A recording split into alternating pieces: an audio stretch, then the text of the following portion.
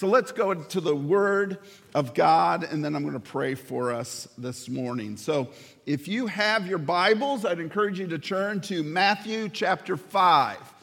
Matthew chapter 5.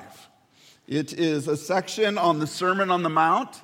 And if anyone ever says that the Sermon on the Mount is their favorite section of Scripture, I always pause because Jesus is so challenging and so convicting on the Sermon on the Mount. And I want to say, did you really read all of the Sermon on the Mount? But here we go, Matthew chapter 5, verse 27. Jesus is trying to teach the Pharisees and the disciples about the kingdom of God. And he's trying to teach them about the law and the prophets and how it relates to the message that Jesus wants to proclaim with the kingdom of God. So Matthew 5:27 says this. It says, "You have heard that it was said." So this is what the law says, or this is how people interpret the law. "You shall not commit adultery. But I say to you that everyone who looks at a woman with lustful intent has already committed adultery with her in his heart." And if that is not tough enough, here's what Jesus also says. He says, "If your right eye causes you to sin, tear it out and throw it away. For it is better that you lose one of your members than your whole body be thrown into hell. And if your right hand causes you to sin, cut it off and throw it away. For it is better that you lose one of your members than that your whole body go into hell." Let's pray and ask that God will speak to us this morning. Father, I thank you for your words. I thank you for this series. And I pray, dear Lord, as we speak this morning, I pray that the truth of God and the grace of God will work simultaneously in our hearts and our minds. And where there needs to be conviction, I pray that there will be conviction. Where there needs to be transformation, I pray there will be transformation. Where there needs to be hope and forgiveness, I pray that there will be hope and forgiveness. And so we look forward to meditating upon these words this morning. So may the words of my mouth, may the meditation of all of our hearts here this morning be pleasing in your sight.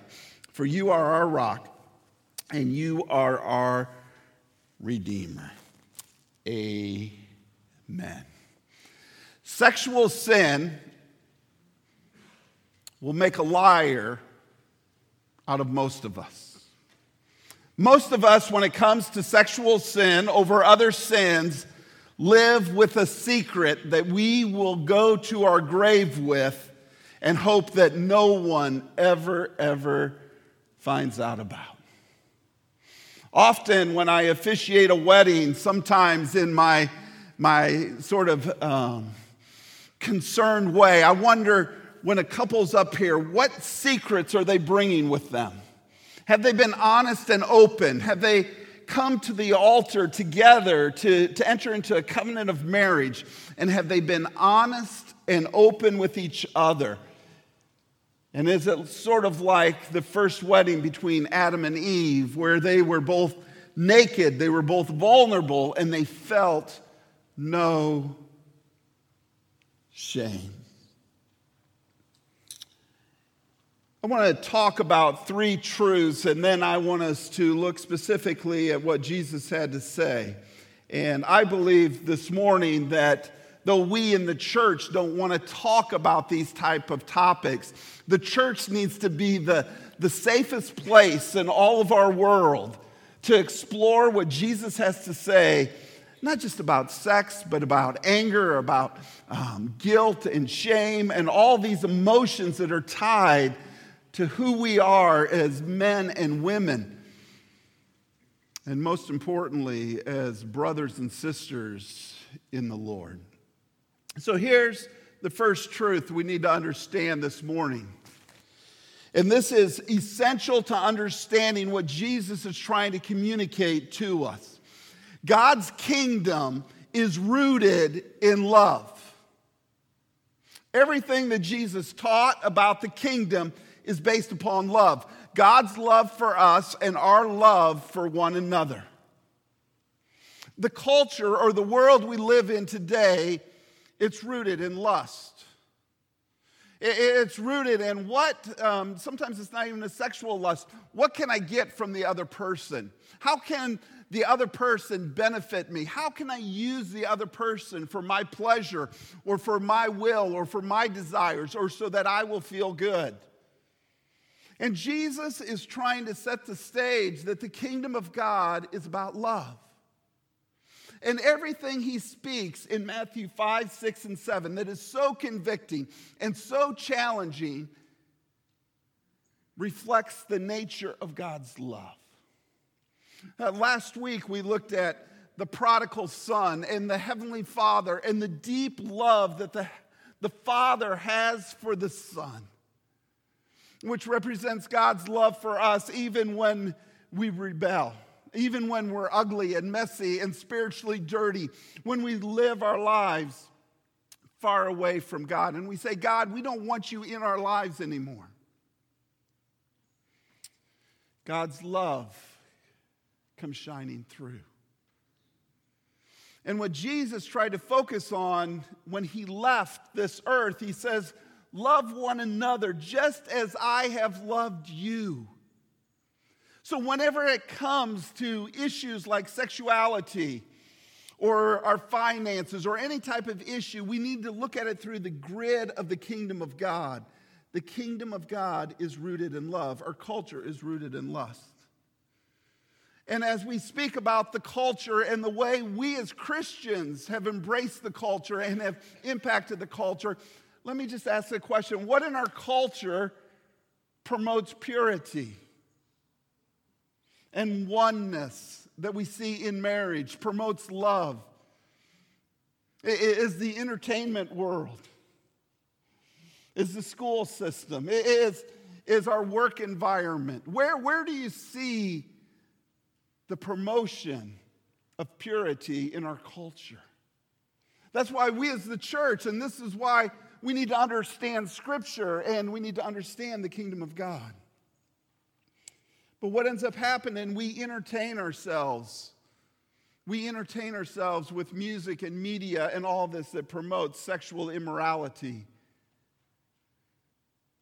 And then we wonder what happens to this husband or to this wife or to this teenager when something is out of bounds and needs to be kept a secret.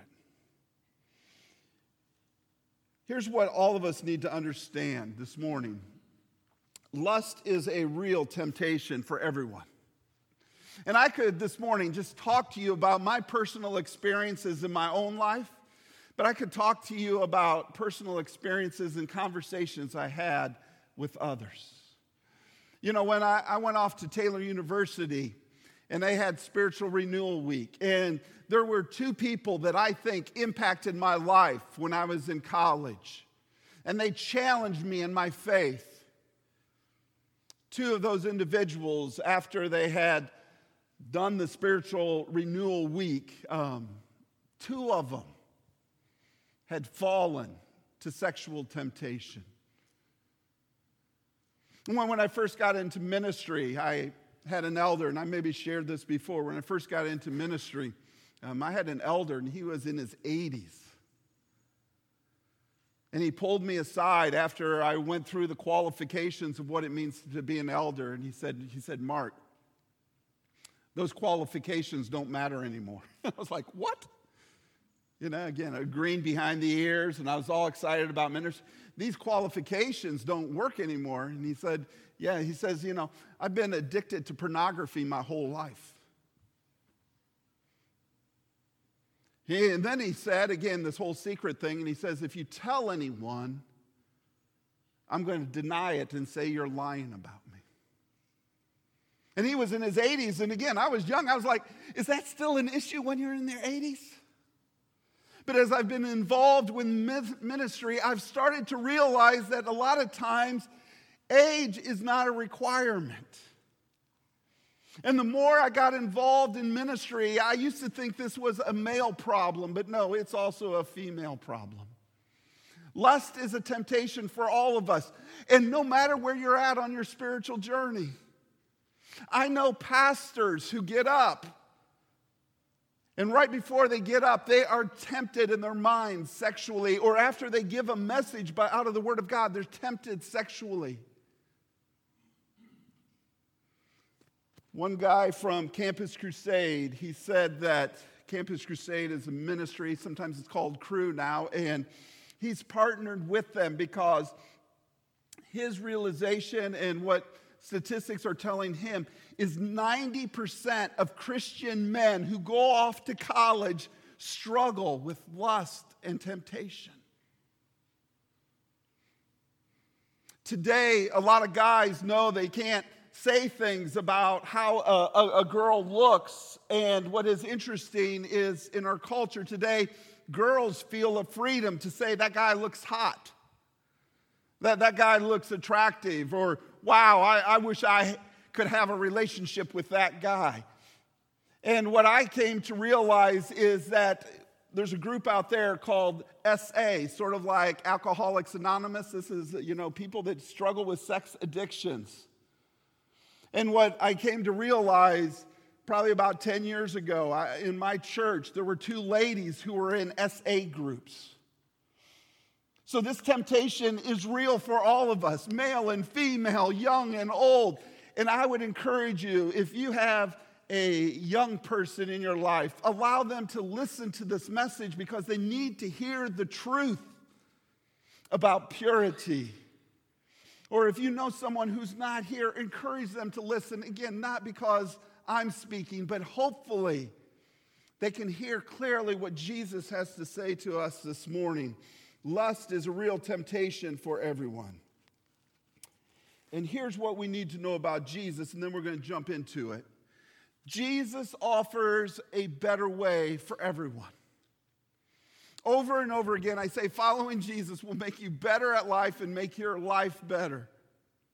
Jesus has not given us something that is impossible to do. Jesus is showing us a better way to live in this culture that we live in is not to be tempted to lust, but to find, as believers in Christ Jesus, to practice self-control, to allow the Holy Spirit to work in our lives in such a way that we can have our hearts guarded. So Jesus offers us a better way, and we're going to point that out in a little bit in this text. But 2 times Jesus says, it is better. It is better. He's trying to show us what is better for us if we listen to his words. So Jesus offers us a better way. So here's what I want to do this morning. I want to answer 3 questions. The first one, what is adultery? The second one, what is lust? And the third, is there hope for me? And so here's what we're going to do. We're going to try to explore these questions in a way that I think will make sense, hopefully, to you, and you will understand why Jesus was so harsh in his words. So here's the first question. What is adultery? You see, we live in a world today that doesn't understand what adultery is. In fact, we in the church world, we don't even feel comfortable mentioning the word adultery. We say if somebody has committed adultery, what? They're having an affair. They're having an emotional affair, or they're having some type of affair. They're having a marital affair. We do not feel comfortable with the word adultery, but we were not the first ones. When Jesus spoke on adultery, the Jewish leaders didn't understand what adultery was either. They limited it. They made it a narrow definition. And so we are in good company today when we don't really know or feel comfortable about adultery, but hopefully we will understand in just a second. Here's the way Jewish law attempted to define adultery. They limited it. They made it narrow. So when they read the 10 Commandments and they read the regulations with the 10 Commandments, they just said, okay, you cannot commit adultery. That is referring to married couples also. So they limited to marriage, but get this, they even limited even more. They not only limited it to marriage, they limit it to women only. And all the women should be saying right now, it was not fair. If you read the Gospels, you will notice that the only time someone is caught in adultery, guess who it is? It's a woman. And so the Jewish men had a way of living their lives so that doesn't apply to me. It only applies to women. And so Jesus is going to make a statement that's going to be pretty radical to help us understand that this just doesn't apply to women. Adultery is much more than what we think it is. You may say to yourself, well, those Jewish people, they were awful in the way that they limited it. But our culture does today. We limit what adultery is. We limit what sexual purity actually is, when basically everything is open. Everything is really, even in the Christian world, you can have premarital sex, you can live with somebody, you can do whatever you want. You can even commit adultery if you love that person, or you hope to love that person, or you think that it's going to make you feel better, or you're caught in a miserable marriage and it's the way out. That's the way our culture says. You sort of deserve that. We also, in our culture, it's so interesting, we limit it to, so if we want to say somebody is an adulterer, and we see this sometimes in the political world or the climate we live in. So if, for example, if we're in favor of Trump, we're going to talk about all the sins of Clinton. But if we're in favor of Clinton, we're going to talk about all the sins of Trump. It works also in our culture this way. If even in your family you have a son-in-law or daughter-in-law that you don't like and a son and daughter-in-law that you do like, and you're going to tend maybe to overlook the sins of one of them. That is limiting the scope. And Jesus has high standards for what it means for the kingdom of God, because again, the kingdom of God is built upon love. It is not built upon lust. So what is Jesus saying? Jesus is broadening the definition. Jesus is taking what they limited, and now he is saying something totally, more gracious and more truthful. He applies it to sexual purity in all accounts. Because adultery is not just about breaking one commandment. Literally, adultery breaks multiple commandments. And Jesus is implying this, and they would have understood that, because basically Jesus is saying when you commit adultery, and when you commit adultery, you're really like stealing. You're stealing something that doesn't belong to you. When you have premarital sex with somebody, you're stealing something that doesn't actually belong to you. When you cohabitate with somebody, you're stealing something that doesn't really belong to you. Or you're coveting. And Jesus is saying, this is about purity. We already have looked at it over the past few weeks, and I would encourage you to go back. Jesus had a plan. He created them male and female, and he was going to bring them together, and they would leave their mom and dad, and they would come together, and they would be glued together, and they would become one flesh. See, God created sex, and God said it is good. And again, in the church world, we sometimes have turned this around, and we don't even want to talk about it. It's taboo. But it was created by God, and it is good, and we need to let our children know that. I see so many kids go away, and they're so confused, and they just think, oh, sex is taboo. Nobody talks about it. Don't talk, don't tell, don't touch, don't whatever. We're not even going to talk about it, and it's taboo. And the next thing we know, there is problems. But sex was created by God, and it was good, but he says that there are boundaries to it. And those boundaries are marriage. Sex was designed by God for a husband and a wife to enjoy each other. And what Jesus is saying here, when he says, "But I say to you that everyone who looks at a woman with lustful intent has already committed adultery with her in his heart." Jesus is saying it's always been about sexual purity. It's not even about the action anymore. It's about what's in your heart. And it's about purity, because the kingdom of God is about love. It is not. It is not about lust. What Jesus also does here is he says that it applies to men and women. So you read this sometimes and you say, we read it and we like, he's saying if a man, Jesus is emphasizing the man. He's saying, hey men, hey Jewish leaders, you are guilty of breaking this commandment as well. Some of you actually have broken it. You ever read in the Old Testament and you wonder what's going on with Abraham, what's going on with David, what's going on with Solomon and all these things, and they're God's right-hand man, so to speak, yet they got all these wives, and it's just very weird and strange. It's not because God was approving of that. Jesus is saying, you have heard it said, but I'm telling you the truth from the beginning is God intended for there to be sexual purity, and it starts with the man. It starts with a man taking responsibility and elevating his wife. It starts with a man protecting a woman who has been created in the image of God and is full of dignity. It starts and ends there.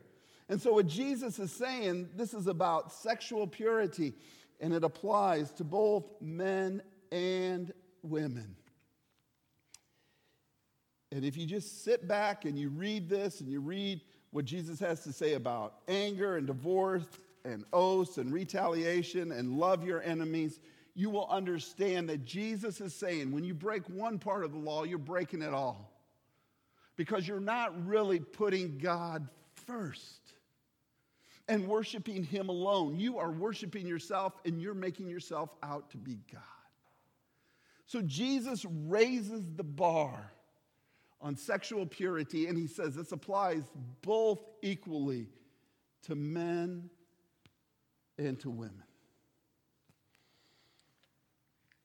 I haven't worked with youth for a while, but I know everybody struggles with this question. But what is Jesus actually saying? What is lust? What exactly did Jesus have in mind? If a beautiful person comes by you, male or female, and you say, wow, or you say, wow, they look pretty good. Or if you compliment somebody, even today you compliment somebody and say, you look very nice. You look beautiful. Is that lust? I think we need to understand what this word is all about, and I'm going to explain it in a second. But, maybe you've heard other people talk on this, and they say it's not the first look, it's the second look.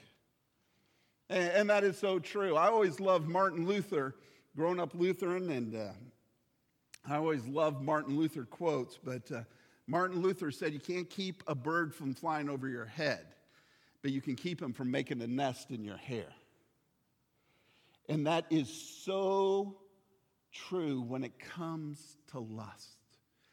It matters how you look at what Jesus is saying here this morning. So here's what we need to see here. I want to explain this to you, and if the first part looks Greek to you, it is Greek. And I think it's important for you to understand the words that Jesus used. So why I put it this way is not so you can say, oh, I know Greek, okay? What I want you to see what Jesus is doing. He puts this word before he uses the word for lust. And in the Greek, it's pros, sort of like, just think pros, sort of like how it looks there. And what this word is, it's a preposition. And it's a word that sort of implies purpose, intent, direction. And the reason this is so important is because the word for desire up there, epithumia, that word up there is a positive or negative word. It all depends on the context. So Jesus, it was referred of Jesus when he was getting ready for the Last Supper, and Jesus said he had desired, he had a passion or a plan or a purpose to eat with the disciples one last time. It is used of somebody who wants to be an elder or an overseer. It says, if anyone desires. Now, it would look weird if we translated it lust. Jesus lusted to have the final dinner, or someone lusts to be an elder and overseer. See, nothing is wrong with the word desire. It has to do with its intent. And that's why I love the way the translation I'm reading from this morning, the ESV, translates it. It says, with lustful intent. In fact, many scholars, when they first, or especially early on, early scholars, when they first read Jesus and they were looking at the Greek and trying to figure it out, they actually interpreted what Jesus was saying was lust was when you go after a woman in such a way that you get her to lust after you, to break the commandment, thou shalt not commit adultery. It deals with intent. It deals with purpose. It deals with what your focus is. And that's why some people say it's not the first glance. It's the second glance. The other thing you need to see, what Jesus is trying to teach us here this morning, he uses a word for sin. It's not the typical word for sin, but it is a word that Jesus uses for sin, but it's not what we are known to understand sin. It's the word scandal, or to scandalize. What Jesus is saying, when we allow our eyes to wander and go in places they should not go, a scandal is about ready to break. This is scandalous to not honor and respect your marriage. And it is scandalous to not honor and respect the dignity of another human being. This is very powerful because we need to understand also the word scandal means to stumble, to fall, to trip, to actually collapse yourself on the ground. That's a scandal. Total collapse. And what Jesus is saying, he's saying something about our sexual purity. And Jesus is saying that sexual purity is so important because it affects our relationship with God. You see, you cannot be involved in sexual immorality or impure actions and have a close relationship with God. It is impossible. It is absolutely impossible. And when I read statistics that pastors, up to maybe 50 or 60% of pastors struggle with pornography, I'm just like, whoa. Not that I'm judging them, because we all have our issues, whether it's anger or greed or jealousy or pride. But I'm trying to wrap my mind around this and saying everything is about spiritual warfare. And it is such a heavy responsibility. And that's probably why a lot of pastors are drawn to this. They want an escape. They want an escape out. But it's scandalous. It causes a stumbling. But what Jesus is getting to is that lust is all about the heart. Lust is an issue of your heart. And we're going to see it here in his explanation, to poke out your eye and to tear out your eye and throw it away and cut off your hand. Jesus is saying, self-mutilation is not going to solve the problem. What's going to solve the problem is your heart. It's a heart issue. And that's why some, and I didn't put it up here, some define lust is when you objectify someone. Lust is seeing a male or a female as an object, not as a person. And again, this goes back to what I said out of the get-go. The kingdom of God is about love. People love people when they see people as people. You lust, you see a person as an object that you use for your pleasure. That's where the whole term sex object came from. It's taking the person and dehumanizing them in such a way that they just see the person as a body. And this is so important, and we need more than ever because our kids are exposed on the cell phones and TV and media. We as adults, we need to get this, and we need to understand it so that we can protect the next generation so that they do not stumble, they do not fall, and they can have healthy relationships with one another. I want to turn to one other passage, and so if you have your Bible, I want to turn to Proverbs 4:23. Proverbs 4:23. Since Jesus mentions the heart, you need to understand that the way we deal with this issue is by guarding our heart. And there are so many different translations of Proverbs 4:23. Above all else, guard your heart. My translation says, keep your heart with all vigilance. Protect your heart. Make it your number one priority. So it's a way to look at it. So we need to guard our hearts. And again, above all else, it's your number one priority in life is to guard your heart. And I've mentioned this over and again. I pray for my kids' hearts because that's where the issue is at. Rebellion comes out of the heart. It doesn't mean I have perfect kids, but that's why I know that Jesus is saying it's about the heart. And we need to pray for their hearts. Notice what it says, keep your heart with all vigilance in 4:23. For from it flows the springs of life. Put away from you crooked speech and put devious talk far from you. So that's where joking around about certain matters that are off limits, we can't do that. Let your eyes look directly forward. It's saying keep focused on what is right. And your gaze be straight before you. Ponder the path of your feet. Then all your ways will be sure. Do not swerve to the right. Do not swerve to the left. Turn your foot away from evil. Here's the three truths we need to know. This is how you guard your heart. You need to be careful with what you see. That's why Jesus says, tear out your eye. And the reason it's the right eye, because it's the most important. It was considered the most valuable. The most important thing we can do to live a life under self-control is be careful what we see. The movies we go to. The other day we went to Toy Story 4, and I was just so thankful that all of the previews were animation. I go to movies a couple times, 2, 3, 4 times a year, but it's hard to sit through the previews. It just breaks my heart. You know, I can't even watch football on Sunday after church because I got all the commercials. So we're in a family that is very intentional, sometimes not with the football games, but we're intentional about recording on the DVR so that we can fast forward. Even shows or channels that I think are safe.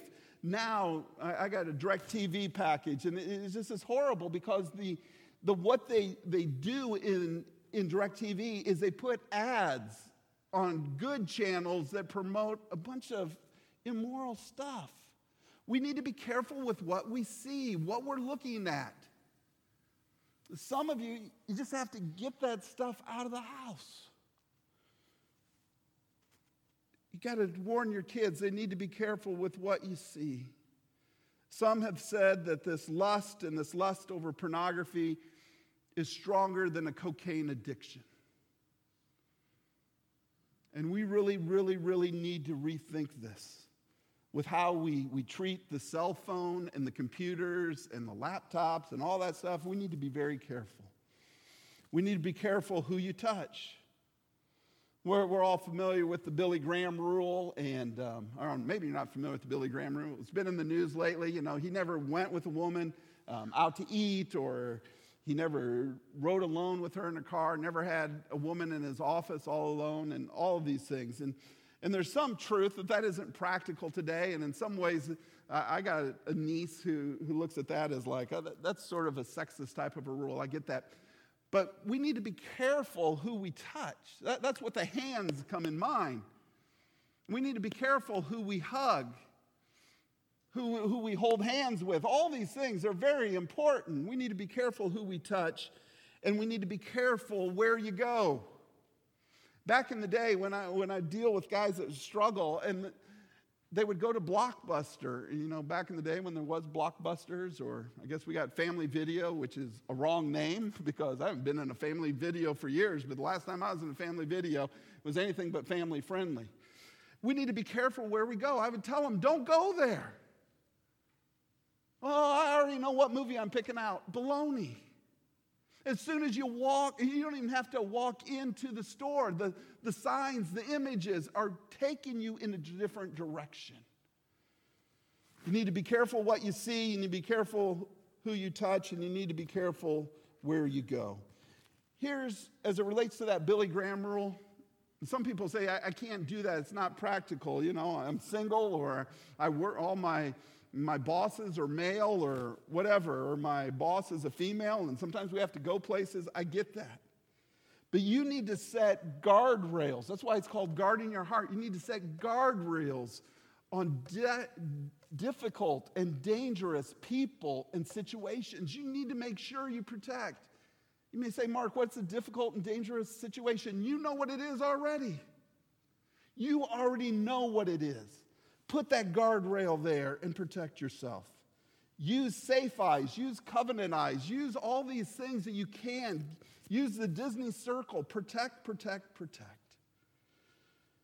And here's the last question that I think is the most important. Is there hope? Here's what you need to know. Jesus in the kingdom of God, he raised the bar. In fact, if you look at Matthew 5:48, he just basically, he's clear as can be. You need to be perfect as your heavenly Father is perfect. That's what the kingdom is.